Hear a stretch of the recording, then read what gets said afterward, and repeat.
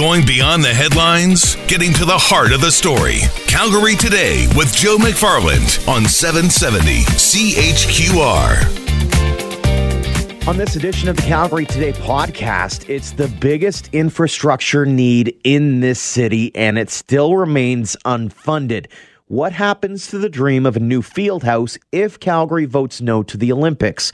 We'll also talk about the big boost in solar power we've seen here in Alberta, and we look back at the Calgary life of comic book king Stan Lee. Joining us now is the chair of the Calgary Multisport Fieldhouse Society, Jason Zaran. Jason, thank you so much for joining us today. Hey, how are you today? Fantastic, man. I got a little bit of a frog in the throat and a long weekend, unfortunately, but we're making a go of it, my friend.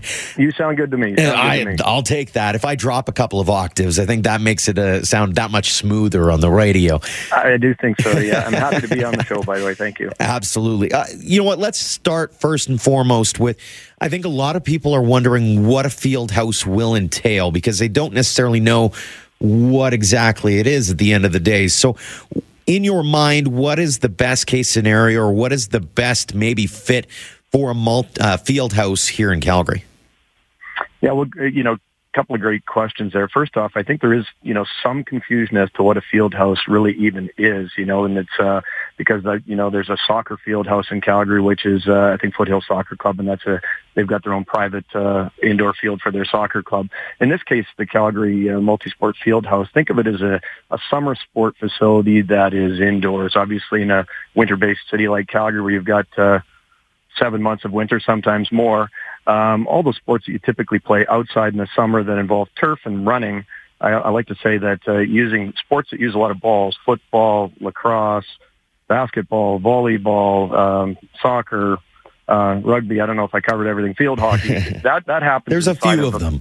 Yeah, and stuff where it happens inside of a facility where you need turf, and then, of course, track and field and running events and that stuff where you're going to use a track because it is a 400-meter track with a turf field in between that, and then obviously gymnasia, court facilities for those other things. So that's a field house. And then, Calgary's just, over time, other facilities have been built here. And, for 3 decades now, we've been kind of advocating, our group just for the most recent 8 years, but for 3 decades been advocating for a field house, and Calgary remains kind of the only major Canadian city that doesn't have such a facility.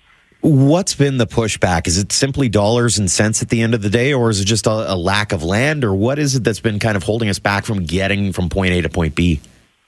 Well, funding, obviously. So it's been at the top of the unfunded list for a few years now when it comes to capital projects. And typically, Calgary is just a really fast-growing city, and I don't think you can hold any one certain group responsible or person responsible for it never being built. So, we've had to get a lot of stuff built, whether it was the Olympics back in '88, and we've had a lot of different facilities and projects that have kind of moved ahead of it all the time. And I think one of the challenges that in the case of the Fieldhouse, it truly is a multi-sport facility that represents all kind of stakeholder groups. So, and it's planned for Foothills Athletic Park, and so it's never really had one group embrace and carry it forward, whether it be a community or a particular sporting group. And our group has been there again for since 2008, kind of be that advocacy group working with the city. But it is a city project, and it's been identified as obviously a critical part of our infrastructure. But it's kind of never had gained the momentum it's needed, and subsequently, it's always kind of fallen by the wayside. And that's what we feel now is the time to get this built, and we don't want to push further down the road. We see an opportunity through the Olympic bid in building Calgary sports infrastructure on several levels and upgrading the stuff from the '88 Olympics, and the field house being obviously in our minds the most important part that needs to be built. If Calgary votes no tomorrow, what's the big concern from your group when it comes to getting a new field house? Well, again, if no goes through, I think the big concern is that there is no money for the field house. Obviously, Calgary's still going through some tough times, and budgeting is pretty tight. And so in this upcoming budget cycle that the city council would be going through in November, the fear is that, and I think the mayor's alluded to it, is that, again, there is no funding, or there may not be any funding for the field house. So now we're looking at another window of another 2 to 5 years. And you've got a city like Edmonton, for example, that's had a field house starting in 1968. Calgary's very first proposal for a field house, believe it or not, was 1967. I always joke it was the last year the Leafs won the Cup, I think. So that's how I remember it easily. But Edmonton since then has got 3 field houses, and more than likely by the time we get one built, they're going to have another one, which will be 4 field houses, and we have yet to get our first. So my fear is that if it doesn't happen now, there is no funding. There is a commitment, I think, from the mayor and council at some point to get it built, but that may be 2, 3, 5 years down the road that they find the funding, and we're just further down the road again. It's interesting talking to different groups, especially sports groups. And one of the things you mentioned lacrosse, but I've heard football in particular is one that, as much as we take pride in what we're able to do here, we can't provide any kind of winter training place for football players. So punting indoors becomes really difficult, or that kind of thing. How tough has it been for those summer sports to do the year-round training that other municipalities and other places around North America have those opportunities that we don't necessarily have? Well, it's been very difficult. A lot of our stakeholder groups, find that they, and when I say stakeholder groups, I mean sporting organizations, find that they aren't able to either play their sport because of lack of facilities. If you take full field soccer, for example, they really struggle to do that in Calgary. There's a lot of that the boarded soccer that happens indoors. But most of these organizations like football or soccer, track events, track and field, they move and they take their training to other cities. And so you get athletes and organizations that actually take dollars and take their teams, take their competitions to other cities like Edmonton or Saskatoon or Regina, or they'll go as far away as Ottawa to train. So a lot of the athletes that end up coming to Calgary to train because of the quality of trainers and other facilities that we do have, when it comes to these sports, they end up having to leave. And I think Calgary, we know for a fact, it's not even a matter of thinking. We know that we've lost lots of those organizations to take their athletes and have to go elsewhere. So anyway, that's been a big, that is a big gap for us as a city, that's for sure. Yeah, it's one of those things that I think we take for granted, I think, a little bit, is the ability that we do have some world-class athletes in different sports, and they're not necessarily ones that are on everybody's radar. I look at Mike Soroka pitching with the Atlanta Braves as an example, and here's a kid that came out of Calgary, and you're missing out on an opportunity to maybe keep those kids and those dollars here to help them train here, but instead they've got to go elsewhere to ply their trade. Yeah, no, it's very true, and I like to emphasize that this isn't a facility about elite athletes, and it's very simple. I've lived in Calgary for most of my life, and it starts with playing, and you start by playing. In winter days, you need an indoor place to just start playing, and then then you start practicing and/or training, and then eventually you compete. And if you want to call them world-class athletes or athletes at a high level, they all start by being kids playing like I did. And the sad reality is that when I was playing back in the 80s, I thought there'd be something new for my son, who now is 18, to play in an indoor place, and there still isn't. And he was a track guy, football guy, and you know what? Here we are, and that's how I got involved. Here we are decades later, and we're still talking about this thing. And you know what? It's as simple as that. It's cradle to grave type deal. It's from little kids to seniors. When you need a place to go and walk, or to run, or to kick a ball, or do something and get away from our winter, Calgarians deserve to have this facility, and I think that's why it's on the radar, and it's a big talking point right now at all levels, because it is a much needed facility. And if you look at it, the reason we like this is it's a good deal for Calgarians right now, because we really believe that Calgarians need to have this facility, and it's going to cost the taxpayers around $250 to $300 million to build this much needed facility in the next few years. And in this case, with the Olympics, if you're going to spend that kind of money, in this case, let's say $390 million is Calgary's portion, which is almost a field house in itself. And probably over and above that, let's call it that extra $100 million maybe is if you want to eyeball it to something, let's say another $100 million that goes to other sports infrastructure. In this case, you get another $2 billion back invested in our city. So, if you're going to spend the $300 to $390 million and get a field house, you might as well get another $2 billion on top of that from other levels of government invested into our city. That's kind of as simple as we're looking at it. And, now's the time to make that happen. Jason Zaran is the chair of the Calgary Multisport Fieldhouse Society. Jason, thank you so much for the time and the insight today. Hopefully it was helpful, and encourage everybody to get out and vote. Absolutely. That's the important part. Whether you're pro or against the Olympics, hopefully you will get out and vote tomorrow. We'll talk more about this in a second. This is Calgary Today on 770 CHQR. Interesting sometimes how we say no to everything, and then somehow we start saying yes randomly.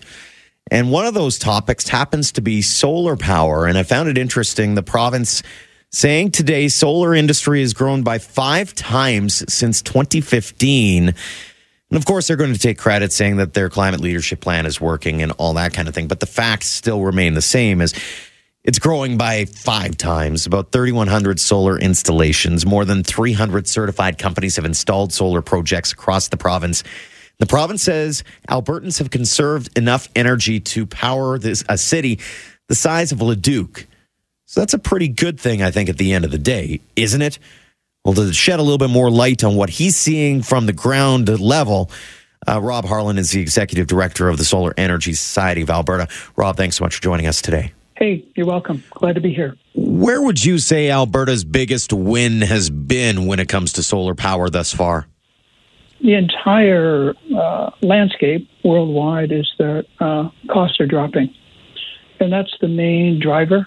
Regardless of sort of political policy in different jurisdictions around the world, the economics are really going to determine it all. And the economics are looking very good.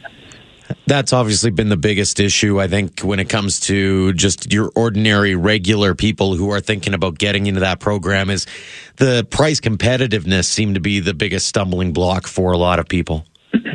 Yes, that in conjunction with the upfront costs. Basically, the economics of it, you have to put out the revenue at the start, and then the savings accrue over time. And so we're actually looking into like financing programs, how to reduce that upfront cost. But it's the cost and the upfront costs that have been the primary barriers. What changed in the last few years here that allowed for Albertans to buy in? Well, a couple of things.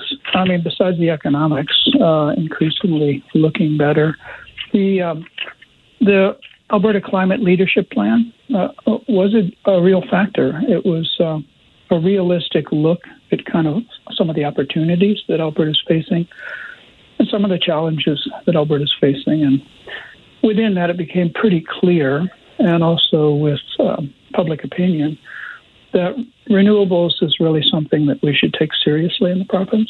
So it's a combination of the economics and also political moves that came out of that government climate leadership panel.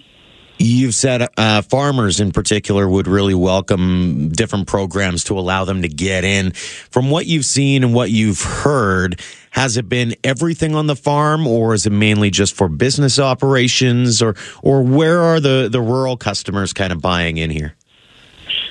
So farmers are kind of a great candidate for solar in that they normally have great solar access in the prairies, lots of sun, lots of space for systems. And farmers are typically not adverse to investing in equipment, long-term investments. So,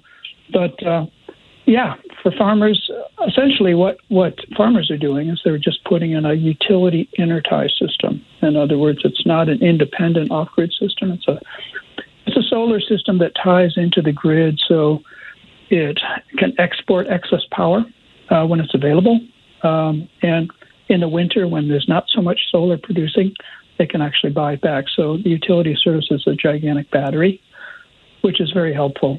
So that's pretty much what farmers are embracing, these utility intertie systems. When I was reading through the province's news release this morning, they said 3,100 solar installations done thus far. I'm curious, in your mind, what needs to happen to grow that number even more?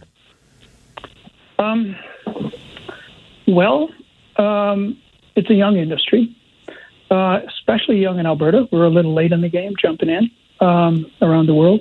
What needs to happen is some kind of continued public education process, some kind of continued incentive program. There's a decent incentive program right now, and that'll need to continue for a couple of years. It's any industry that starts up, including our oil sands was heavily subsidized at the beginning.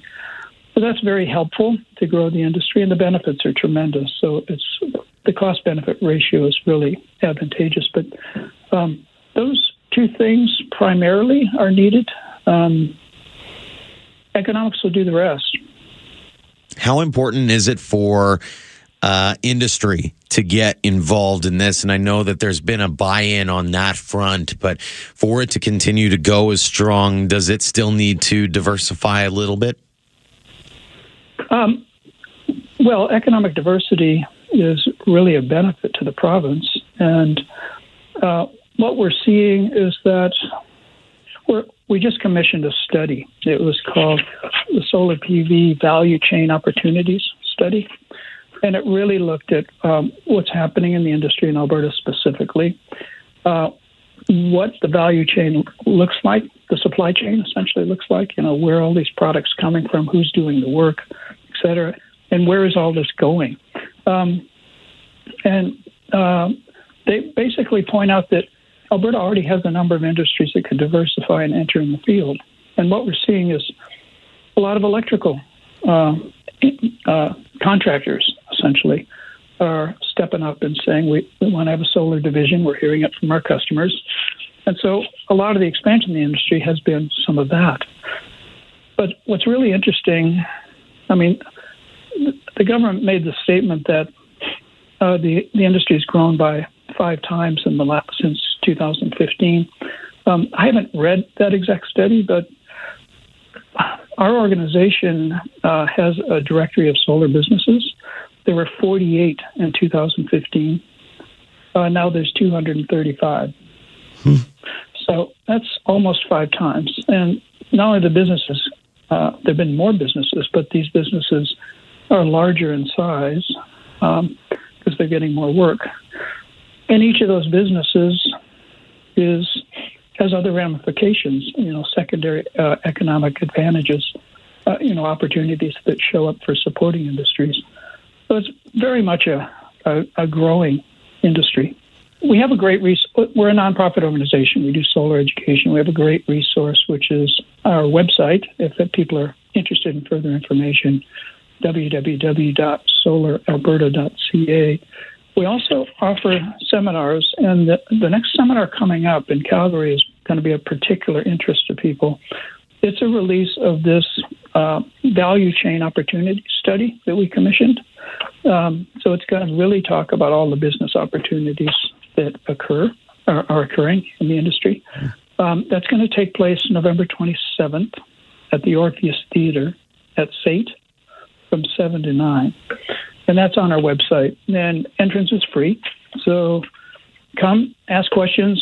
I think it's going to be a very informative event. Sounds like it. Rob Harlan with the Solar Energy Society of Alberta. Thank you so much for the time, sir. This is Calgary Today on 770 CHQR. In case you missed it in the news, comic book king Stan Lee has died at the age of 95, leaving an undeniable mark on the world of comics, obviously with Spiderman and the Fantastic Four, the Incredible Hulk, and many others. But he also left an impact here in Calgary. Calgary Expo show spokesperson Lindsay Thomas joins us now. Lindsay, thanks so much for the time today. Oh, my pleasure. Sad news to start the week off with, obviously. Give us I know you've met Stan before, but what was Stan Lee like in person? Oh, he was just this overabundance of energy and enthusiasm and a lot of wisdom, too. We had a lot of great conversation about art and entertainment and writing and how meaningful that can be culturally and in society and what an impact that it can have. And he was a tremendously hard worker. He was very much an advocate of, find what it is that you're passionate about and then work hard at it. Don't just sit there and be like, okay, I'm a good writer. people should pay me to write. It's like, no, you have to put yourself out there. You have to work at it. You have to persist. And just a lot of good advice from Stan, to be honest, and a lot of really fun moments. It's amazing to me, as a guy who's been in the business as long as he has, managed to continue to have that effect on people and to be able to teach them on so many different aspects of life. Oh, absolutely. And that really is, I think, part of his appeal, is that not only do you have this kind of cultural icon, but you have somebody who has developed this great understanding of the world in which they live and is sharing that understanding and that knowledge with the people around them. And certainly for my generation and the following generation and the generation before, those of us who knew and loved him, or were at the very least aware of him, would get a lot out of just sitting and listening to what he had to say. It doesn't come as any surprise, I don't think, given that, he'd do TED Talks and he'd do those kinds of events as well. So it was more than just comic books, and it was more than just superheroes, I guess, to him as well. Oh, absolutely. And he said it multiple times, and in public, and he said this to me in conversations, is when he was first starting out, he had a lot of doubts about what he was doing. People are building bridges and buildings, and he always wondered if what he was doing would have an impact or be at all important. But then you see these superheroes emerging, going throughout tumultuous times like, world wars and things like that. And suddenly you kind of realize that the world needs good heroes. The world needs good people. Yeah, absolutely. When you look back on Stan Lee's career, what do you think is sort of his legacy? Well, that question could probably be answered differently by every person that you talk to. Mm-hmm. A lot of people might say, oh, it's Spiderman or the Avengers or this, that, and the other. But certainly for me, it was just this attitude of being passionate about what it is that you love and working hard at it. That was a lesson that I learned from him very early on in my years with working with him, and has stuck with me. And the very best way I feel that I can honor his memory is to do exactly that, to be passionate about the things that I love, to work hard at them, and to do it in kindness as well. He truly did love what he was doing, didn't he? Mm-hmm, he really did. Stan Lee leaves behind quite the legacy, and certainly an indelible mark here in Calgary as well. Lindsay, thank you so much for the time today. My pleasure. Thank you for the call. Thanks so much for listening to the Calgary Today podcast. You can find it on iTunes, Google Play, and TuneIn. When you do, don't forget to rate the show and leave a comment. Until next time, my friends.